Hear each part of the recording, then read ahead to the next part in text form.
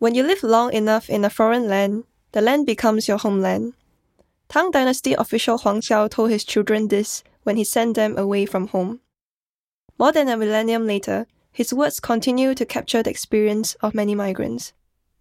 For the past decade, I've come to understand what Huang Xiao meant. At the age of 10, I moved from Hong Kong to Singapore with my family. At first, living in a foreign land was not easy. Outside of my home, I had few opportunities to speak Cantonese, the language I grew up with. In Hong Kong, I only studied English as a second language, so it was daunting to suddenly study and live in a completely English environment. During those first few months in Singapore, I couldn't even comprehend the school announcements. I was also surrounded by new food, a new landscape, and new weather.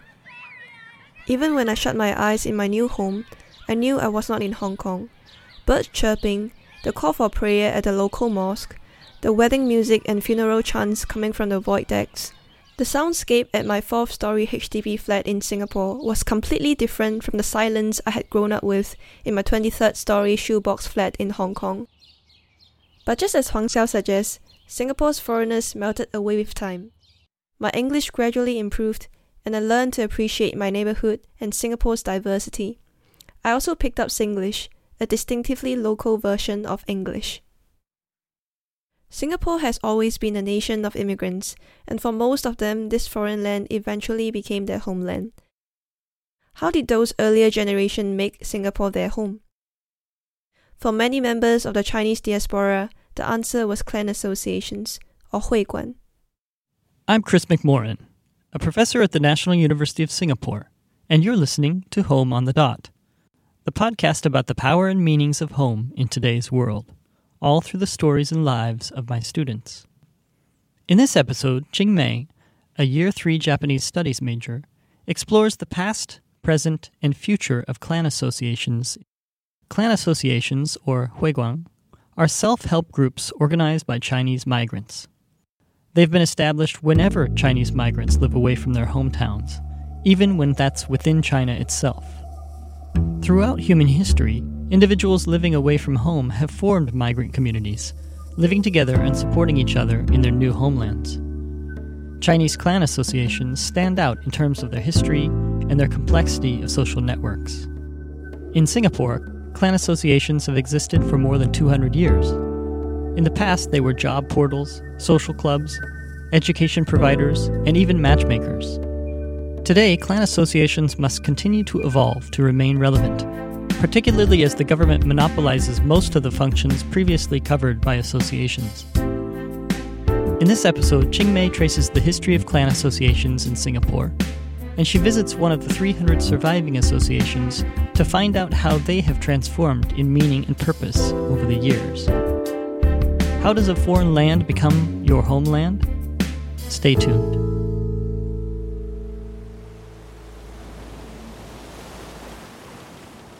As a deep water port situated at the entrance of the Straits of Malacca, Singapore has long been geographically important as a trading link between Europe and Asia.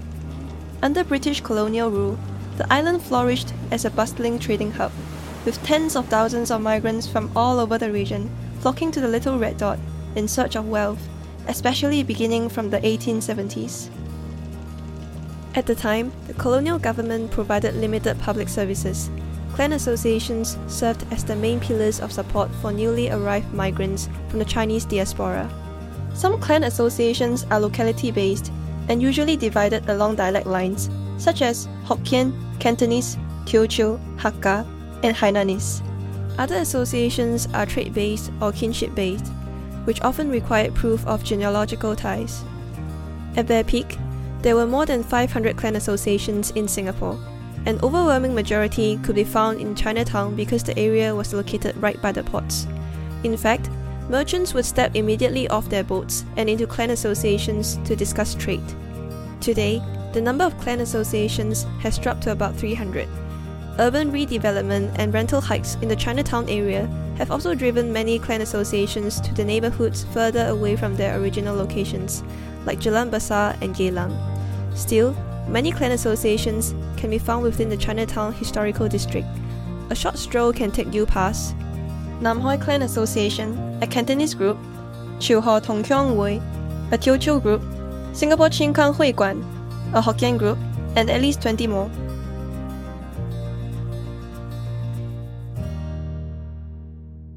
"2019 marks the 200th anniversary of British arrival in Singapore.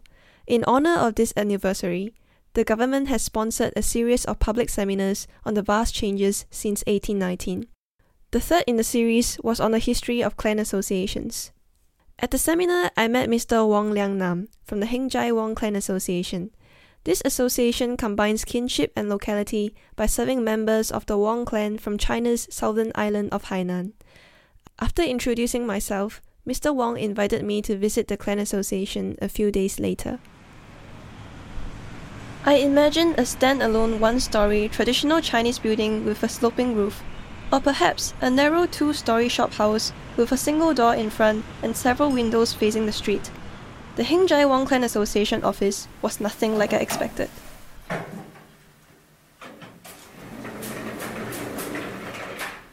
It sits on the 8th floor of a commercial building on the east side of Singapore. Walking in the door, I found a fully air-conditioned space lined with office tables and chairs. The walls are covered with Chinese text detailing the history of the clan and its traditional values. Near the entrance is a 3-meter-long black plaque with the name of the association carved into its wooden surface in traditional Chinese script. It marks the long history of the self-help group. Behind the office, a grand altar dedicated to the clan ancestors sits in the spacious rooftop area. At the time of our visit, the office was still under renovation. My hosts were President Wong Tun Tong and staff members Wong Sun Lian, Wong Liang Nam, and Wang Ti Kang. All 4 gentlemen looked to be in their 60s. According to the president, this unit is the first time in their 109-year history that they have owned a permanent property. In the past, they have been forced to move from place to place, renting and borrowing spaces.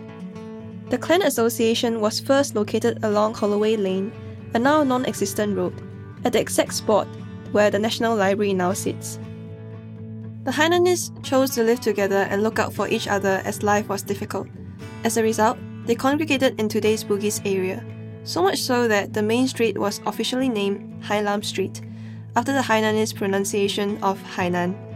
There were multiple Hainanese clan associations in the area. Even today, 3 Hainanese clan associations remain in Bugis. Today, Hai Lam Street is one of the indoor air-conditioned shopping streets inside the Bugis Junction shopping mall. Clan associations played an indispensable role in supporting the new and existing members, even providing temporary accommodation for new migrants and helping them find jobs. 如果他也是姓黄的，然后他来琼瑶黄氏工会的话 If a Wong clansman from Hainan arrived in Singapore and came to Heng Jai Wong Clan Association for assistance, how could the clan association help? 那个时候应该是找工作咯，找地方住咯。毕业就让他有一个。Back then, I guess it would be to help him find a job and a place to live in, get him a shelter, a place to live, maybe at the association. Those associations with enough space can let them stay. We can let him stay and help him to find a job. He stay until he lands a job and earns some income. Besides providing immediate relief like shelter and job prospects, clan associations were also important cultural agents. They organized seasonal ancestor worship ceremonies. They hosted live events like weddings and funerals. Some larger associations even set up schools and clinics for exclusive use of their clansmen. These services made life in Singapore easier for the Chinese migrants, but they did not forget where they came from. Historian Philip Kuhn has written that clan associations, quote, ensured that the adjustment to a new locale was accompanied by reinforcing hometown ties, end quote. The very fact that these services were limited to members of specific clans and locality means that migrants were constantly reminded of their origins. Migrants and their hometowns existed in a mutually symbiotic relationship. On one hand, migrants needed their hometown as a conduit to attain help. On the other, the hometown needed the financial resources that migrants sent back. The president recalled the enthusiasm that earlier generations of Hainanese demonstrated for the development of Hainan. 那时候中国穷嘛，说30-40年前、40-50年前，所以 China was poor 30 to 50 years ago. We originate from there. My grandfather and father were born in Hainan, so they kept in contact with the town. They went back every year and helped out. They also sent money back to support construction of schools, roads, and hospitals. The level of interaction between clan associations and their hometowns has changed in recent decades, as previous generations have passed away and as China has become an economic giant. Would you say that there has been less interaction between China and clan associations overseas because of the country's development? Because clan associations do not seem very necessary for development now. 也是有影响到 ，OK， 比如说乡村啦，以前我们乡村建路啦。 Yeah, that played a part. We used to donate money to build roads into the villages because there were people living there. Nowadays, young people do not live there anymore. They have moved to either towns or cities. So there are fewer people in the villages that we build roads to. There used to be about 30, 40 households in a village. Now only about 7 or 8.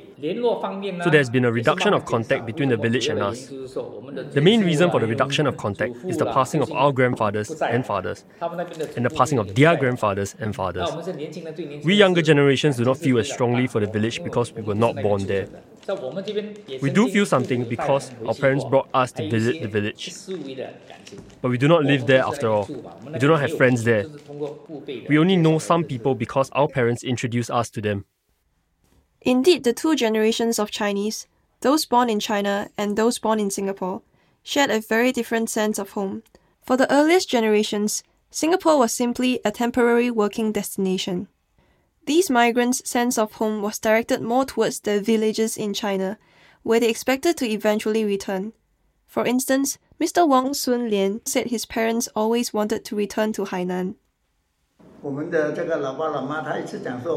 Our parents always say that we will return home after a few more years of work and savings. We will go back to Hainan. Many first-generation migrants were men, coming to Singapore alone to seek their fortunes, but they eventually settled down, sometimes finding wives through the clan association. For their children and grandchildren, who were brought up in Singapore, China evokes little sense of home. How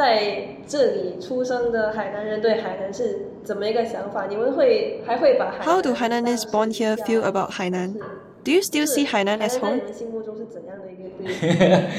家是我们的家是在这边的，落地生根的。所以海南岛 Our home is here. We have settled down. Hainan to us does not evoke much sense of nostalgia. Yes, we are Hainanese, and Hainan was where our parents and grandparents were born. We have been there and worked with people there. But that's it. It is not like we want to spend our retirement there. That is not something we consider.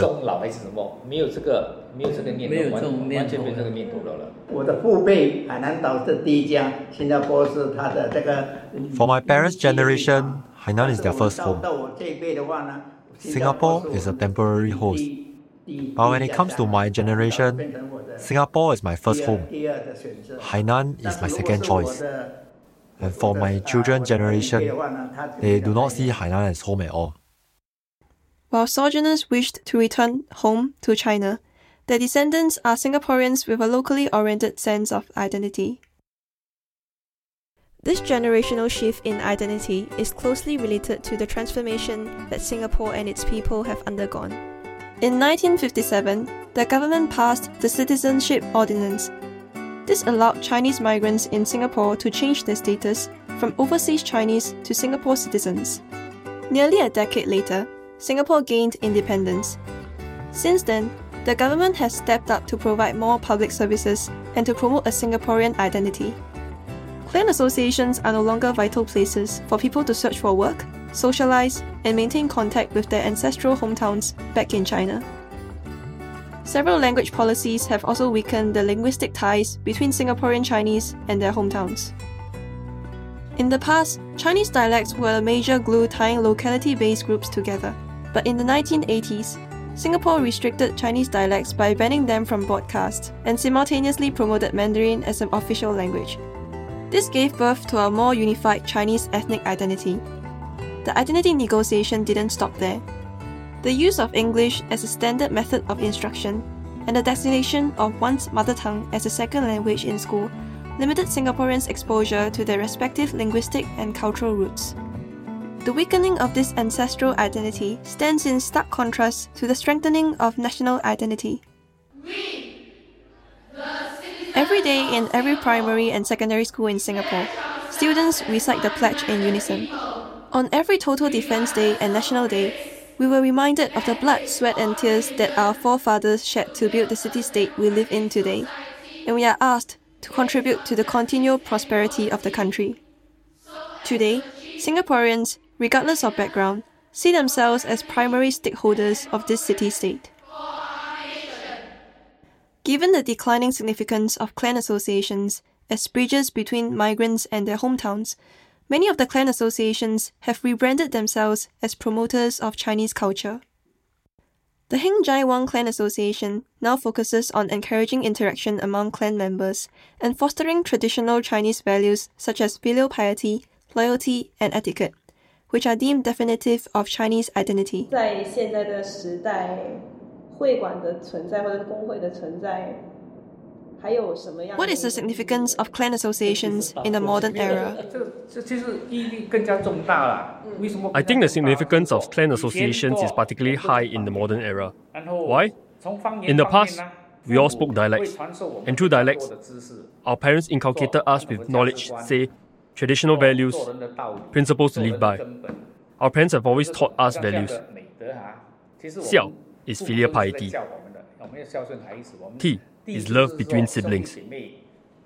Zong is about loyalty. Li Yi Lian Chi. Li is about etiquette.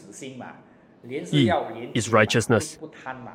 Lian is incorruptibility. Chi is a sense of shame. Nowadays, there is little chance to impart such values because everybody speaks English. There are fewer opportunities to speak dialect. So the new mission of our association is to continue traditions, to pass on what is valuable, what is traditional, the values that are good. How to go about doing it? Through regular interaction, regular activities, and through festivals like Mid-Autumn Festival, Dragon Boat Festival, New Year Reunion, events when people get together. From functional agents connecting migrants to their hometowns abroad, the Heng Jai Wang Clan Association has evolved into a promoter of Chinese traditional values.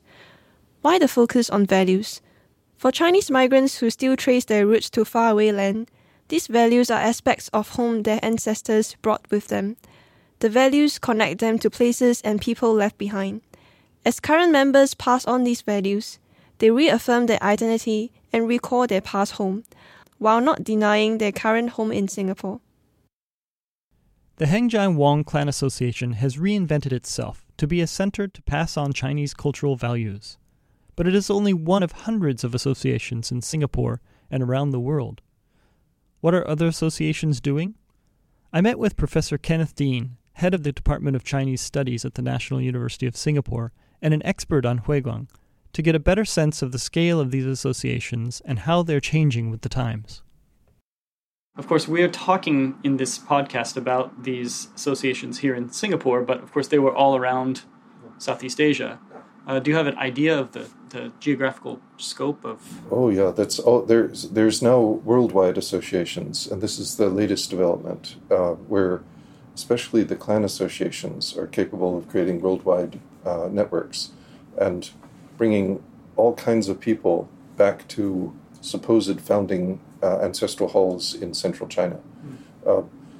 It's not really important whether they really were descendants of that original family line, but the fact the deeper you go, the less likely the connections are, okay. But the broader the connections, the better the networking, and the bigger the party. So this is also a phenomenon that we're seeing all over China and Southeast Asia and around the world now. So clan associations are particularly active at this point in doing this type of worldwide networking. Is this a generational? It's partly a feature of advanced transportation and communications in the modern age, and partly it's a response to the destruction of a lot of the lineage structures within China during the last half of 20th century. That has allowed for a lot more creative construction of associations at various levels. And so there's a huge boom now in China of people rewriting genealogies. The thickest book on my bookshelf is one of them. That's the Sarawak Leos, who claim to have thousands of relatives. But already a long time ago, the anthropologist Tenru Kang showed that a lot of Southeast Asian clan associations have created fictive ancestors to link actually unrelated branches of the same surname together in a tomb with nothing in it, in front of which you can do rituals, because that brings you into association. So this is a whole phenomenon partly developed out of the possibility for forming connection using these cultural repertoire in Southeast Asia.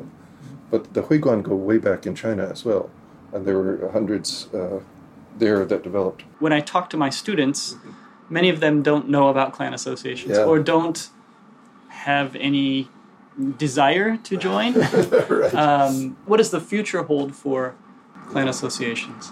I think it's a difficult question. There's a lot of despair in some sectors and a lot of decline in membership and a lot of aging of the membership, a very rapid aging of the membership, and a great difficulty in bringing younger people in many of the Huiguan that we visited. On the other hand, some of the more active Huiguan are amongst the few places that are trying to expand the teaching of dialects again in Singapore. So the Chaozhou Huiguan has courses in Chaozhou, Diujiu, and Fujian Huiguan teaches Hokkien. It's very hard to find those kinds of resources elsewhere in Singapore these days. And in some ways, they're again it's the last chance to provide a lifeline for these dialects before they completely die out. So if they can continue in that way and expand those kinds of linguistic and cultural activities, they may be able to bring more younger people back in to the Huiguan as a kind of cultural conduit. If they can figure out ways to interest younger people in the kinds of networking that they're doing in China, they may be able to bring sort of middle-aged or entrepreneurs back into their organizations. People who would be networking anyway. Yeah. And this is another avenue for that networking. Right. And it's quite a specific one tied back to specific regions of China where they have a really extensive knowledge, local knowledge of business circumstances, resources, and the local political scene. So they can provide a lot of information that other groups or other international companies might not have, especially at the local level. So from that point of view, they do still have a potential role in economic networking, business networking, especially with China. After learning so much about the role of clan associations in connecting migrants with their previous homes and helping them make a new home in a foreign land, I turned the question of clan associations back to Qingmei, who migrated to Singapore like so many Chinese before her. So this episode is about clan associations. And when we first started talking about this, brainstorming this episode, you mentioned that you never joined a clan association. Yeah. And you never imagined joining one. Can you tell me why? And follow-up question is, now that you know about them, would you consider joining? Okay, so for the first question on why I have not heard about clan association, I think it's because my experience of settling down into Singapore never really required a clan association because things are taken care of mostly by the government already. Or by your parents. Yeah, or by my parents. Right. Yeah. Getting help from clan association is not something that had crossed my mind, to be very honest. And on the question of whether I would consider joining a clan association, I think I am interested in learning more about how they want to promote Chinese culture. But yeah, that's gonna be the intention of me joining. So I'm not there to seek help, but more like to learn about Chinese culture in Singapore. So I guess the motivation of joining itself is different from what previous generation of migrants consider. How does a foreign land become your homeland? Migrants need information, social networks, job prospects, as well as practical things like familiar food to not only survive, but thrive while they live and work far from home. In Singapore, clan associations long served these purposes. But as times changed and migrants found other sources for such necessities, clan associations became less vital. Indeed, in my own experience as a migrant to Singapore 9 years ago, I did not need any such groups. Perhaps a century ago, I would have turned to the exclusive American club to help me settle into my new life here. Instead, I just used the internet and my new colleagues to help me adjust. Much like Chiang Mai, for me, Singapore became home gradually, almost as an afterthought. So perhaps the most important element to making home is not the social networks or the information that helps one settle in, but what that Tang Dynasty official said. A foreign land will become a homeland with enough time. This episode was written and produced by Leong Ching Mei, with help from To Jia Han and me. Our sound engineers were Johan Tan and David Chu. Special thanks go to the Heng Jai Wong Clan Association and Professor Kenneth Dean for sharing their insights on clan associations. Thanks also to Dr. Seng Guo Chuan for providing Chiang Mai with a historical overview of clan associations. Please visit our blog, where we have transcripts of all our episodes, photos of the places we feature, including some 360-degree photos, as well as links to news and academic articles on every topic. It's at tinyurl.com/homeonthedot. Thank you for listening.